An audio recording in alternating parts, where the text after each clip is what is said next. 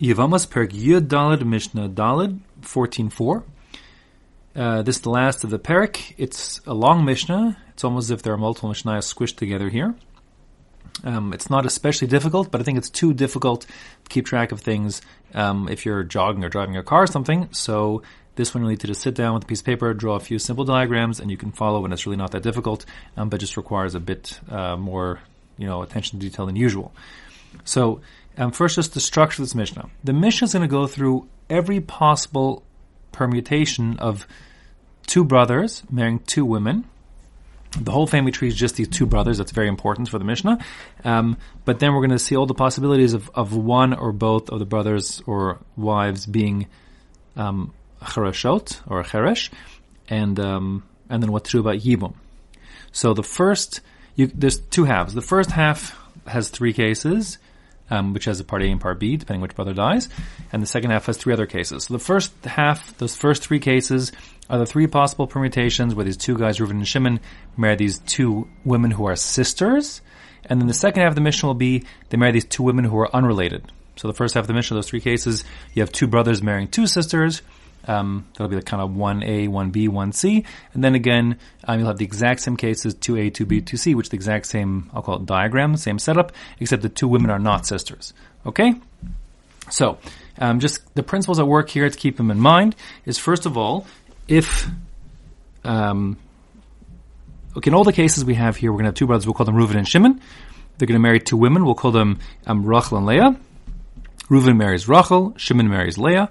Fine. In all the cases, in all six cases, every case of the Mishnah, Shimon, his marriage will be a rabbinic marriage, because either he and or his wife will be the cheresh, or chereshet, and Reuven, in all the scenarios, will be having a doraisa marriage, because he and his wife Rachel will both be pikchim, they'll be regular, healthy people.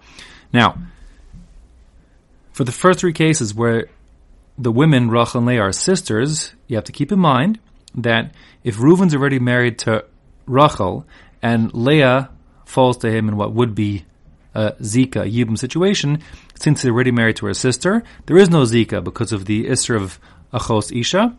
Leah is Rachel's sister, and therefore there's no way of doing Yibum or Chalitza, so she's free to go. That's the first principle. The second principle you have to remember is that a person can't be married to two sisters at the same time. More than that, a person can't be married to a sister who's to a woman if he'd previously been married to her sister. That means that not only is marrying two sisters forbidden, but also marrying marrying achos grushaso, one's divorced wife's sister, is also forbidden. And similarly, rabbinically, even achos chalutza, so the woman who he gave chalitza to, so long as she's alive, he can't marry her sister. And even, and this is the biggest chiddush of all, achos zakuka, so we say that if a zika exists, it needs to be resolved through yibum or chalitza. So it's as if they're sort of like half married, if you will, and it becomes prohibited rabbinically for a person to even stay married to the sister of his zakuka. So if a scenario falls where a person has a zika to one woman, and he's already like married rabbinically to her sister, so he'll be forced to divorce the sister because the sister now is achos zakuka. So, okay, that will come up a couple times in the Mishnah.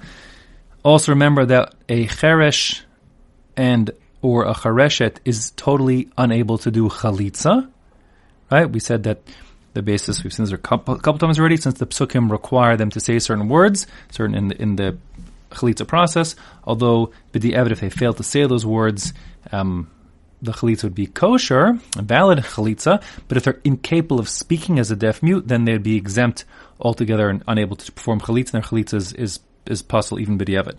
So no chalitza by a cheresh or chereshet. And finally, while a cheresh can give a get, at least rabbinically, to dissolve a marriage that he started, meaning if he entered a marriage with a kedushin, which is rabbinic, as a cheresh, because he lacks sufficient das through a kedushin, but he has enough capacity to enter the marriage through like a rabbinic kedushin, he can also exit the marriage with a rabbinically empowered get. That's the cheresh. But a cheresh cannot give a get if he's got a doraisa marriage on his hands. So let's say, for example, if a person started out being married midoraisa, he can't give a get now, and he becomes a cheresh, he can't give a get to dissolve that marriage. And similarly, and this comes up in our Mishnah a couple of times, if he ends up being married to a woman through Yibum, and he's a cheresh, there's no way for him to dissolve that marriage because he can't give a get that would doraisa get to dissolve it. Okay? On the flip side, a chereshet can receive a get. Okay? Even from a doraisa marriage. So with all those principles here we're going to have all the cases. I'll start with 1a. In every case, if the two brothers, Reuven and Shimon, in every case, Shimon will have a rabbinic marriage, because either he and his wife is a cheresh. Reuven will have a doraisa marriage, because he and his wife Rachel are both pikchim. So, here we go. Shnei achim. You have two brothers, Reuven and Shimon. Echad cheresh ve'echad pikeach. One of whom is a cheresh. That's going to be Shimon throughout our Mishnah here. Ve'echad pikeach, and the other one, we'll call him Reuven, is a regular man.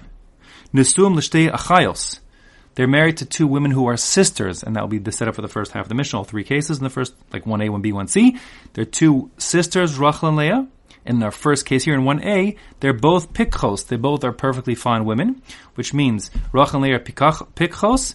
They're married to Reuven and Shimon. Reuven is a pikeach, so Reuven and Rachel have a regular doraisa marriage. Shimon is a cheresh, which means Shimon has a derabana marriage with Leah, because she's a pikachat, but he is a cheresh. And again, repeating myself, Shimon will have a derabana marriage in all the cases of our Mishnah. So, meis cheresh, if the cheresh, meaning if Shimon dies, so he had a marriage to Leah, she's a pikachat. She's falling to Reuven, who's a pikeach. But remember, Rachel and Leah are both sisters. And that being the case, there's no issue of a zika, because he's married to her sister. So the Mishnah says, if meis cheresh bal pikachat, if Shimon, the cheresh who's married to Leah, the pikachat, dies, ma ya'aseh pikeach bal pikachat, what should the pikeach Reuven, who's married to the pikachat Rachel, do? He needs to do nothing. Teitze mishum achos isha, Leah is free to go because of the prohibition of Reuven being married to two sisters, so she's free to go, no zika at all. On the flip side, if meis pikeach bal pikachat, if Reuven the pikeach dies, he was married to Rachel the pikachat, it means now Rachel the pikachat would be falling to Shimon for Yibum. And since Reuven and Rachel had a doraisa marriage, so Rachel now is falling to Shimon for a doraisa Yibum. Now, while he is, so the Mishnah says, Ma yaseh cheresh bal pikachat. What should what should Shimon, the cheresh, who's married to Leah, the pikachat, do? Now remember, Shimon cannot stay, what does it do? So the Mishnah says, Motzi ishto baget. Step 1, Shimon is forced to divorce his wife Leah with a get. Why? Because now there's a zika between Rachel and Shimon. That zika is a zika doraisa because Rachel was married to Reuven on a doraisa level.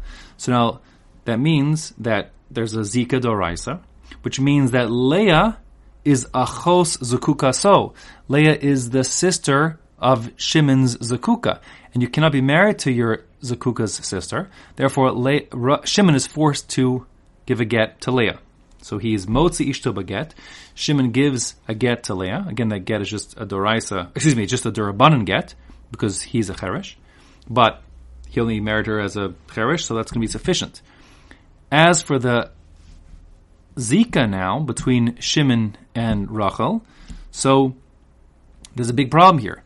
He can't do yibum because he was previously married to her sister, so that's Isser Durabanan. He can't do chalitza because he's a cheresh, and a cheresh can't do chalitza, and therefore ve'eshes achiv, the wife of his brother, meaning Rachel, the wife of his late brother Reuven, asur la'olam, she's stuck, she can't marry anybody. She has a zika that will not be resolved with Shimon, she can't marry anybody. If they had a third brother, Levi, of course she could do yib morchalitz with him instead, but that's not the case in any of the Mishnayos here. So she can't marry anybody until Shimon dies. If Shimon dies, of course, now the zika is dissolved, and therefore she can marry whomever she wants. So la'olam means until Shimon dies. Until then, poor Rachel is stuck.